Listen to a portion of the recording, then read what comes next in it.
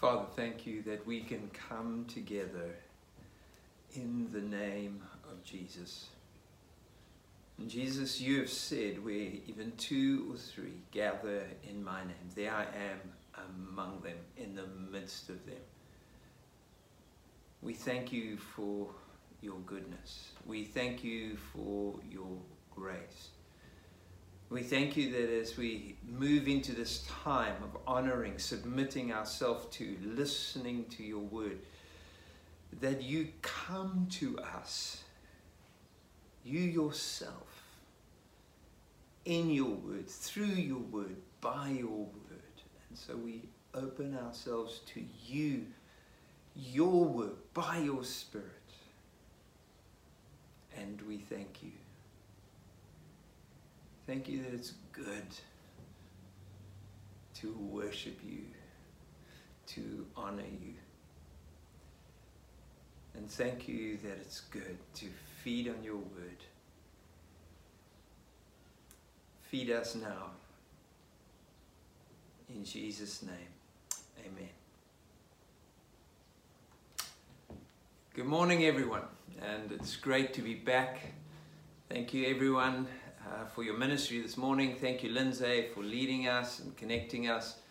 And I'm hoping that we've been able to meet together a little bit more, connecting in homes and that kind of thing, as I sent that message out earlier in the week. Hoping there's a few families, a few homes, a few people who've been able to get together this Sunday. And as I mentioned in my message, please pray for us as we begin to think about what level 1 looks like and how we continue as a community of faith following Jesus at a time like this. So we continue in the book of 1 John. Let me ask you this. What comes to mind? What comes to mind if you had to close your eyes and just pause for a moment, like just breathe? What comes to mind when I say the word love?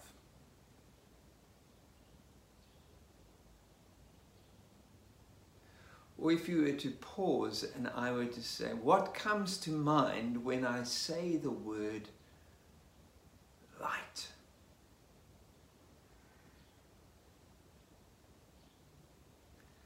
And what comes to mind when I say the word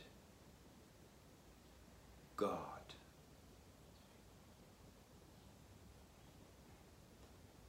A.W. Tozer famously wrote in his book, The Knowledge of the Holy, what comes to mind when we think about God is the most important thing about us. What comes to mind when we think about God is the most important thing about us. So let's go back to 1 John, his first letter, right towards the end of the Bible. And we read, as we started last week, and we're going to move to verse 5 this week, but let's pick it up at verse 1. That which was from the beginning, which we have heard, which we have seen with our eyes, which we have looked at and our hands have touched, this we proclaim to you concerning the word of life.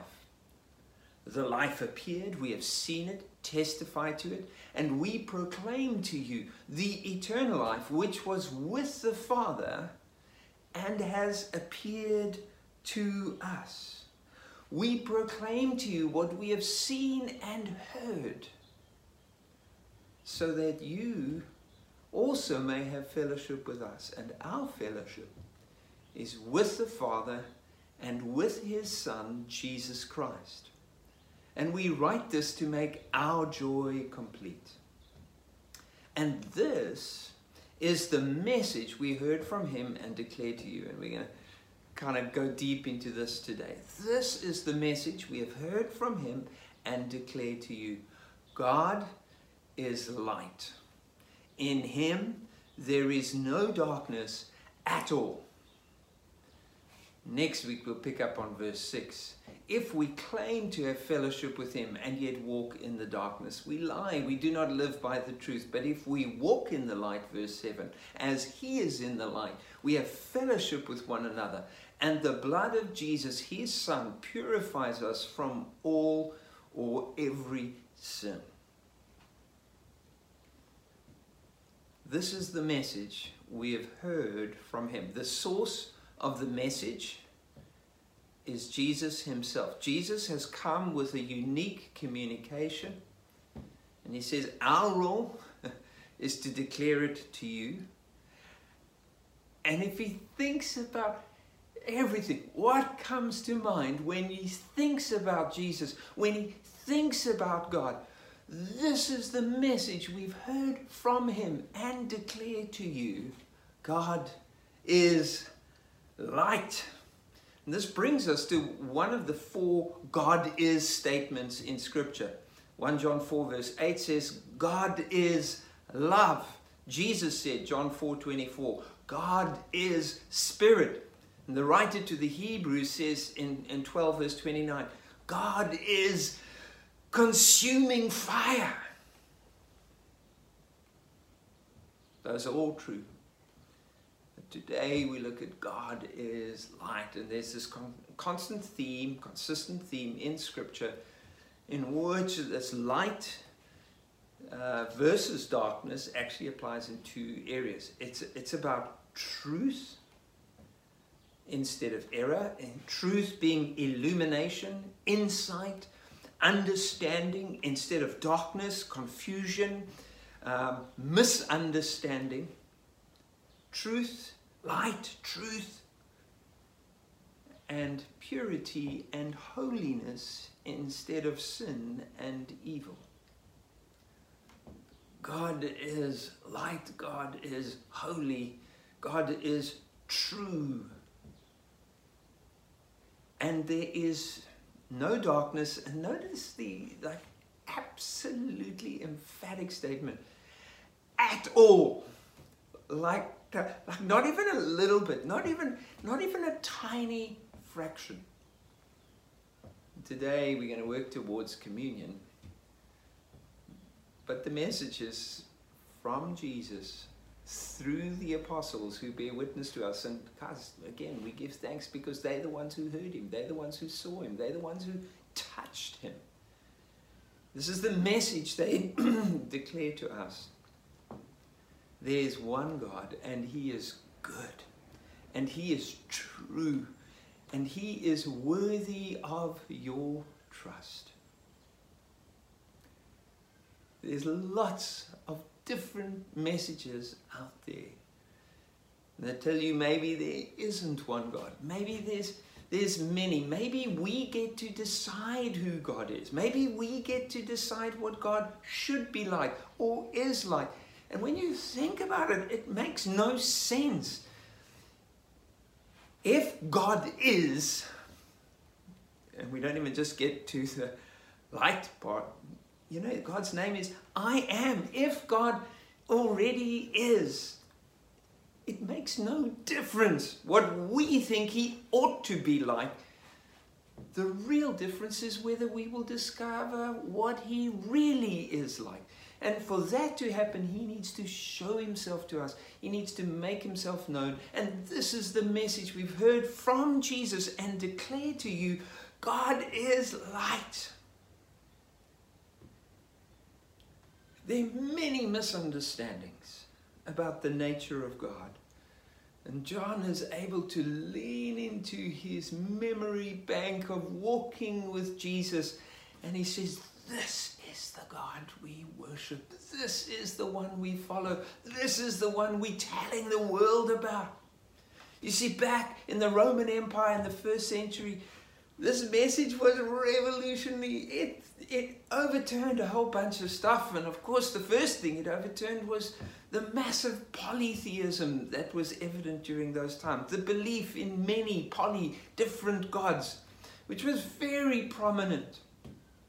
And polytheism, one of the things it did is created a chaos culture and a blame culture. You were always wondering which God you'd messed up with, which God you'd missed out on pleasing or appeasing, who you didn't sacrifice to, And so when Paul was in Athens, which was a highly rational city, nevertheless they still had an altar to an unknown God, just in case they had missed one of them out.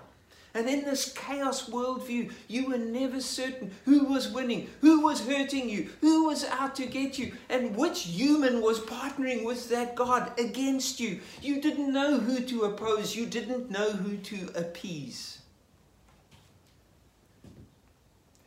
And there's such a rest in coming to know that there is one God who is. And he is light, and there is no darkness in him at all and ever. So out the window goes polytheism. And the other thought systems that were deep into the Greek mind of the day that it overturns was dualism. And we looked at this a little bit, but that good and evil are essentially equal, although opposite. And the statement is, no, God, the one and only God, is light. He is good. He is truth. Evil is not his equal. It is his opposite, but it's not his equal. Evil is not eternal. There was a time when it was not, and there will be a time when it will not be. Why does this matter? Well, let me tell you a story from long ago when I was 19 years old. And I just moved to a new town and joined a new church. And during this time and kind of just exploring my own faith, understanding something about the presence of God and a relationship that God is inviting us into, I happened to write a prayer which I shared with a small group. The prayer went something like this: I want to realize your presence. I know you are here, but I want to realize your presence in everything that means. I want to realize your presence. I want to walk in your light. I want your love to flow through me.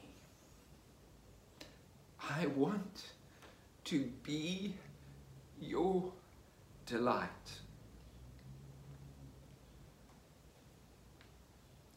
And I was kind of stepping into, praying into something of what I believed was the biblical truth and motivation behind that simple prayer. And the youth pastor informed me at the study that my prayer was sentimental drivel.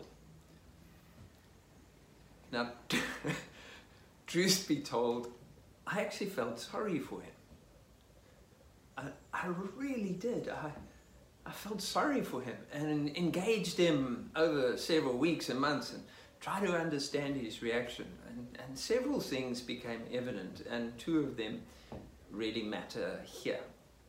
The first is that to him, God was an idea, a concept, a necessary first cause, a logos, a principle, but really not personal, and actually not even a person. So following Greek philosophy rather than a biblical worldview, he didn't believe, for example, that God had emotions or affections or desires such as love or joy or delight or grief. And he explained away the myriad of biblical texts as merely this: anthropomorphic language.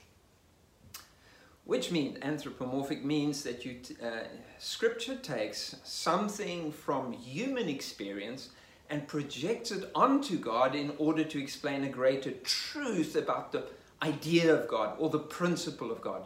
So, for example, the hand of God, God doesn't have a physical hand because he is spirit. But now, of course, in Jesus, he did, of course, have a physical hand, but I won't go there. But the hand of God is, as it were, a metaphor for God in action, or the work of God on the earth. Now, recognizing anthropomorphic content in the revelation of God is obviously very important. But my friend was just taking this way too far.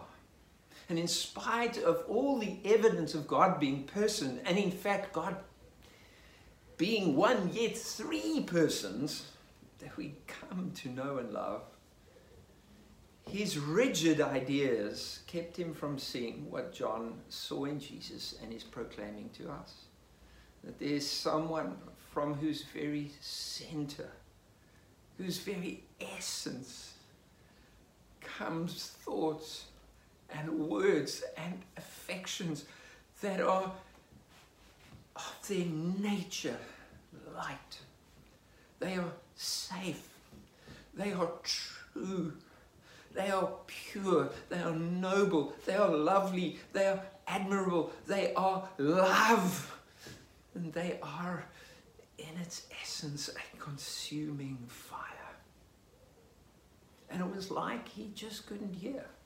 Just couldn't hear. Couldn't see. Reminds me of a story of an old gentleman who went to the doctor, and after his own consultation he mentioned to the doctor that he was worried about his wife, in particular her hearing, and he was concerned his wife was losing her hearing. And so the doctor suggested a subtle experiment. Just approach her from behind and speak normally and see at which point she is evidently able to hear you. So he came home and he saw her in the kitchen, and so from a bit of a distance he said to her, honey, what's for supper?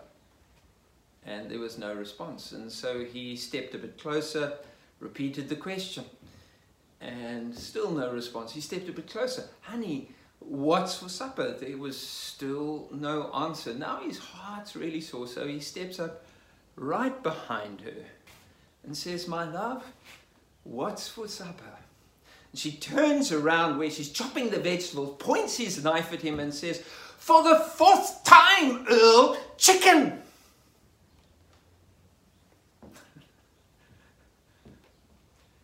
Sometimes we think someone's not listening, someone's not getting it, and it might just be that we have to think about what we're hearing or not hearing. And it's not that the evidence isn't there in God's word. It's sometimes that the blockage is within us. And it's almost as if we end up saying, I know the Bible says, but. So we have to ask ourselves, God is light, in him there is no darkness at all. Can I hear this? Can I accept this? Can I internalize this? Really own this? God is light, in him there is no darkness at all. Let me ask you another question. So what would God be like if he were fully human? I mean, like us in every way, except that he was God. John's confident answer is he would be exactly like Jesus. And John says, we heard him, we saw him, we touched him, we know. And by the way, as we see in chapter 2, verse 6, what would we be like if in our humanity we became godly? The answer is we'd be like Jesus. We will walk as Jesus did. And so there is this good, loving, true, personal God reaching out to you through Jesus. Second thing, my friend unfortunately believed was that God actively willed evil and harm. You see, in trying to avoid the error of dualism, the belief that evil is an equal and opposite force to God instead of temporary and inferior, he moved evil inside. He took it from over there as an opponent and he moved it inside God. And he insisted on a kind of monism in which evil was by the direct and active will of God. Theologically, he was overstating the sovereignty of God. And his reason was that because God is so totally sovereign, in control, nothing can happen without his express and deliberate will. Not just permission, but will. And so that he insisted that we should assign evil to God. And I'll leave it to your imagination as to how our Bible studies actually played out. And sadly, this clever man, after some years in ministry, actually turned from and renounced his faith altogether. And the crazy thing is that I'm not sure he ever encountered the grace he was trying to tell other people about. If only he could have listened to John. If only he could have internalized this message. This disciple who saw himself as the one Jesus loved. And it reminds us God is light. There's no darkness. Later, God is love. Now, I need to be careful here. We're not ignoring sovereignty. I'm just deliberately not following some people's definition of sovereignty.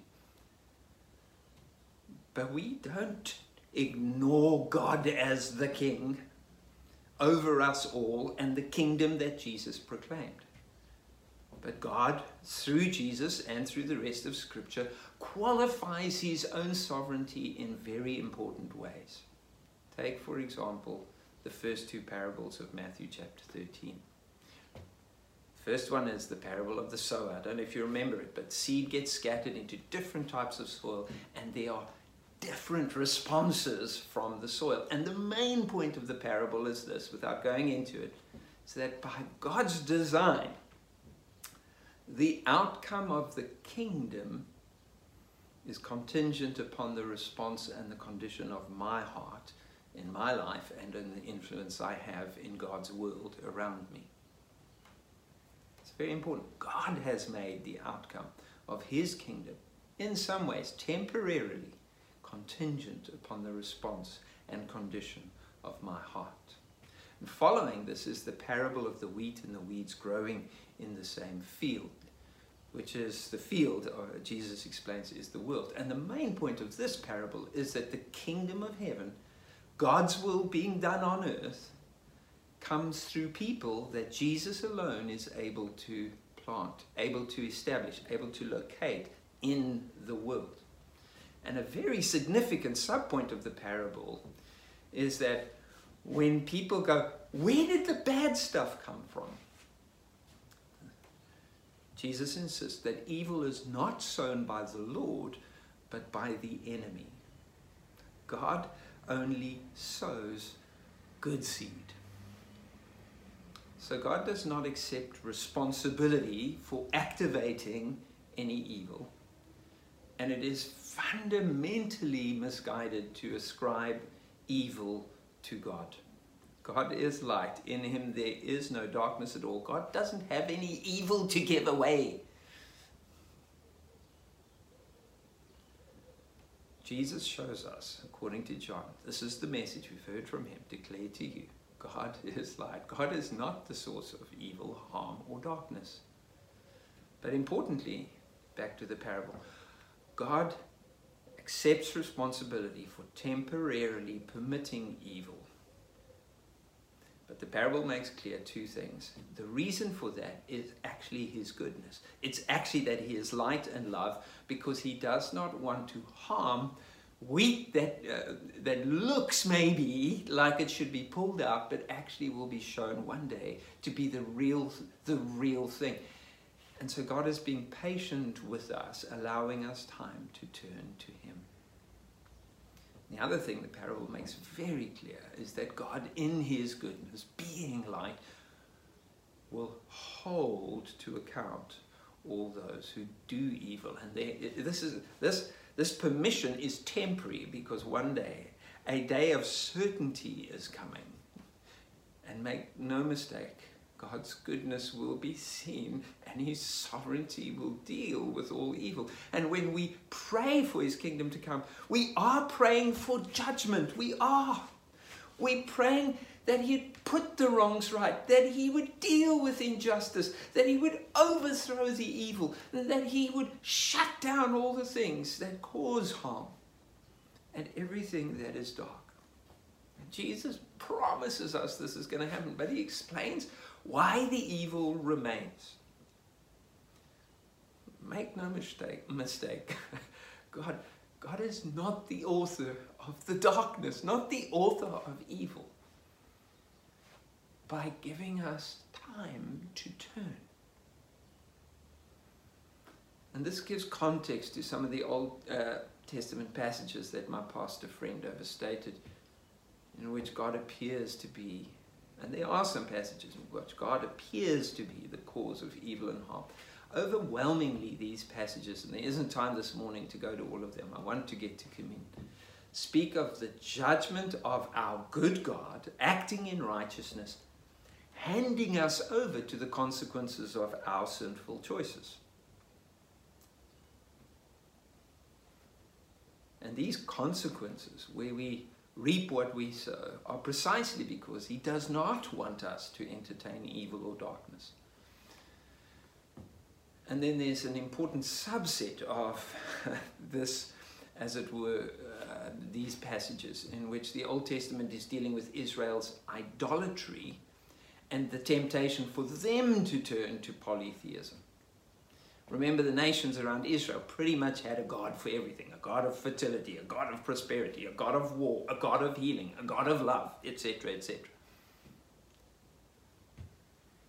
Now, the underlying logic of many of the passages in which we think God is saying, I am against you, I am causing harm, is this.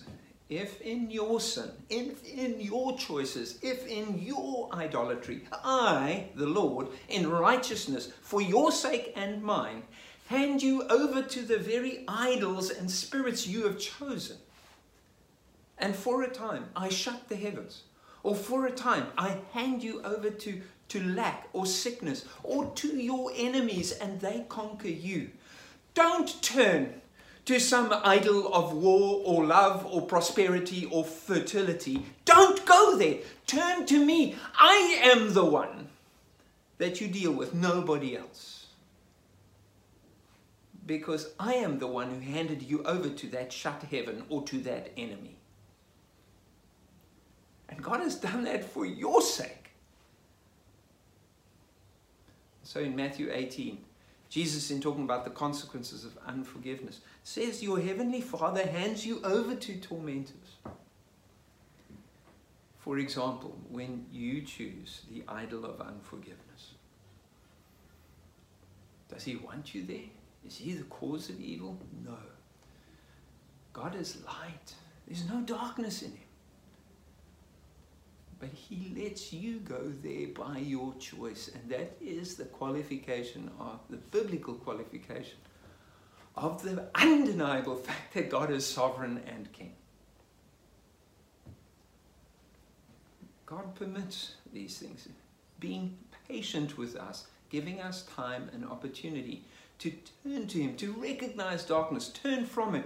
And he calls us into the openness of darkness, out of darkness into light, out of hiding into encounter, out of concealment into vulnerability. And we're going to come to this next week, but verse 7 as we go to communion is really important.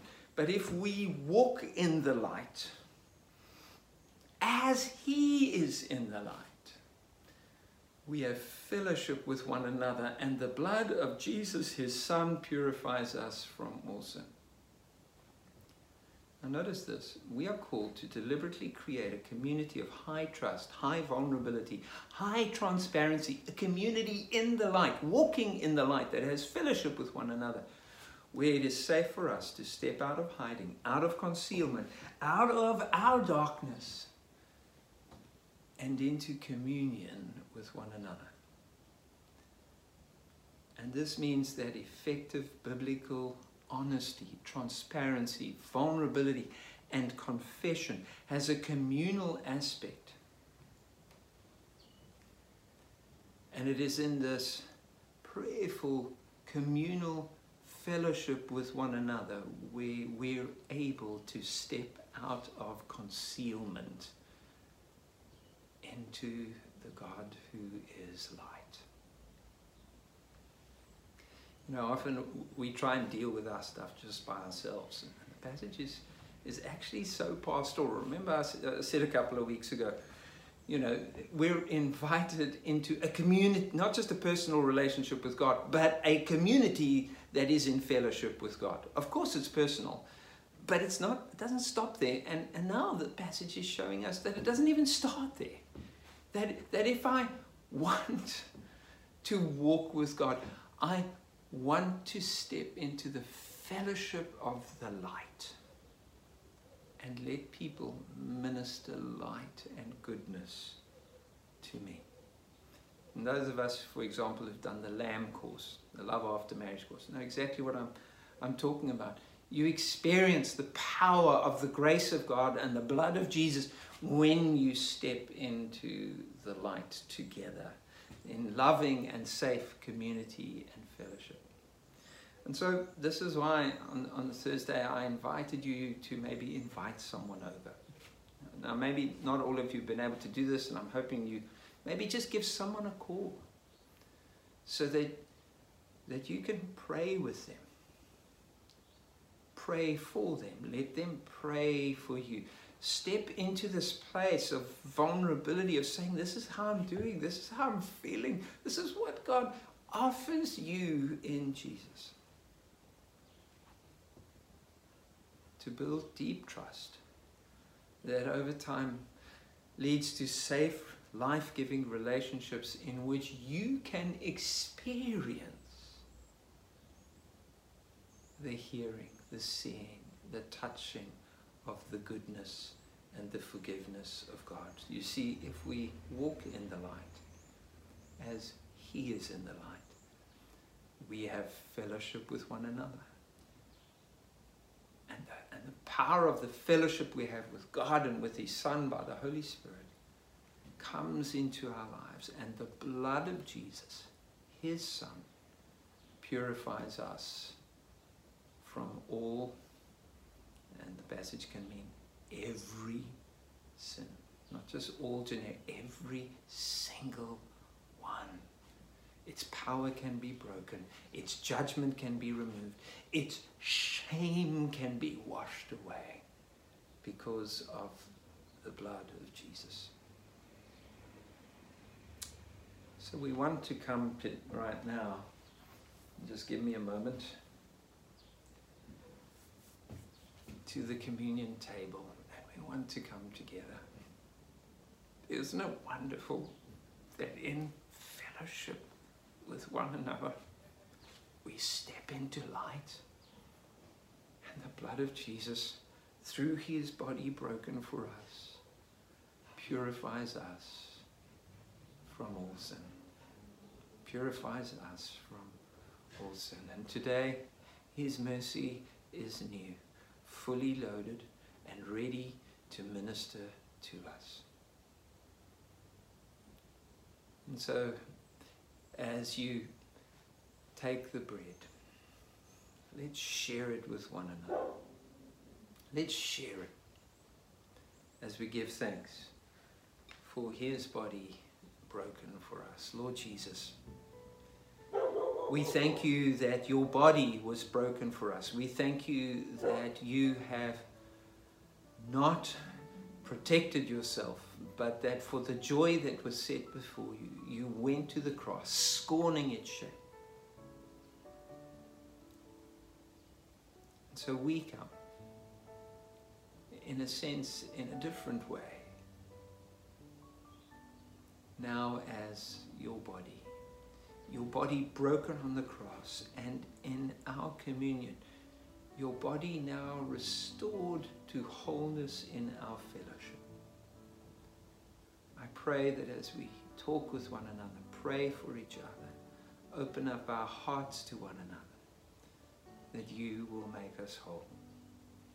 Amen. Let's eat together.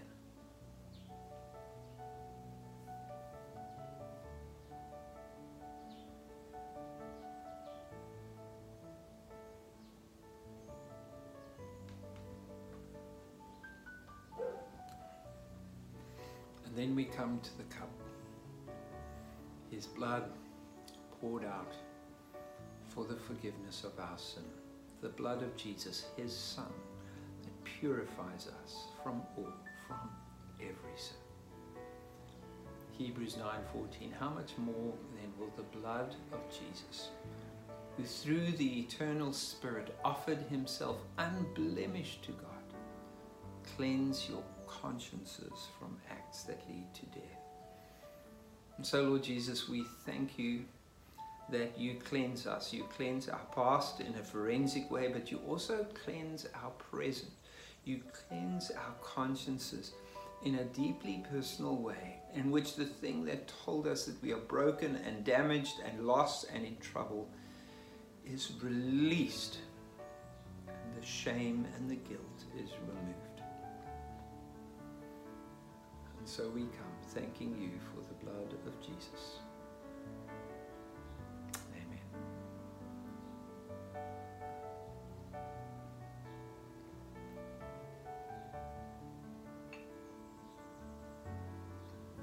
So, Father, I pray that as we just continue to maybe share, connect with one another, pray together, that our fellowship will be with you and with your Son and with the Holy Spirit. For now, may the grace of our Lord Jesus and the love of God our Father and the fellowship of the Holy Spirit be with you all as you minister to one another, as you share with each other. In Jesus' name.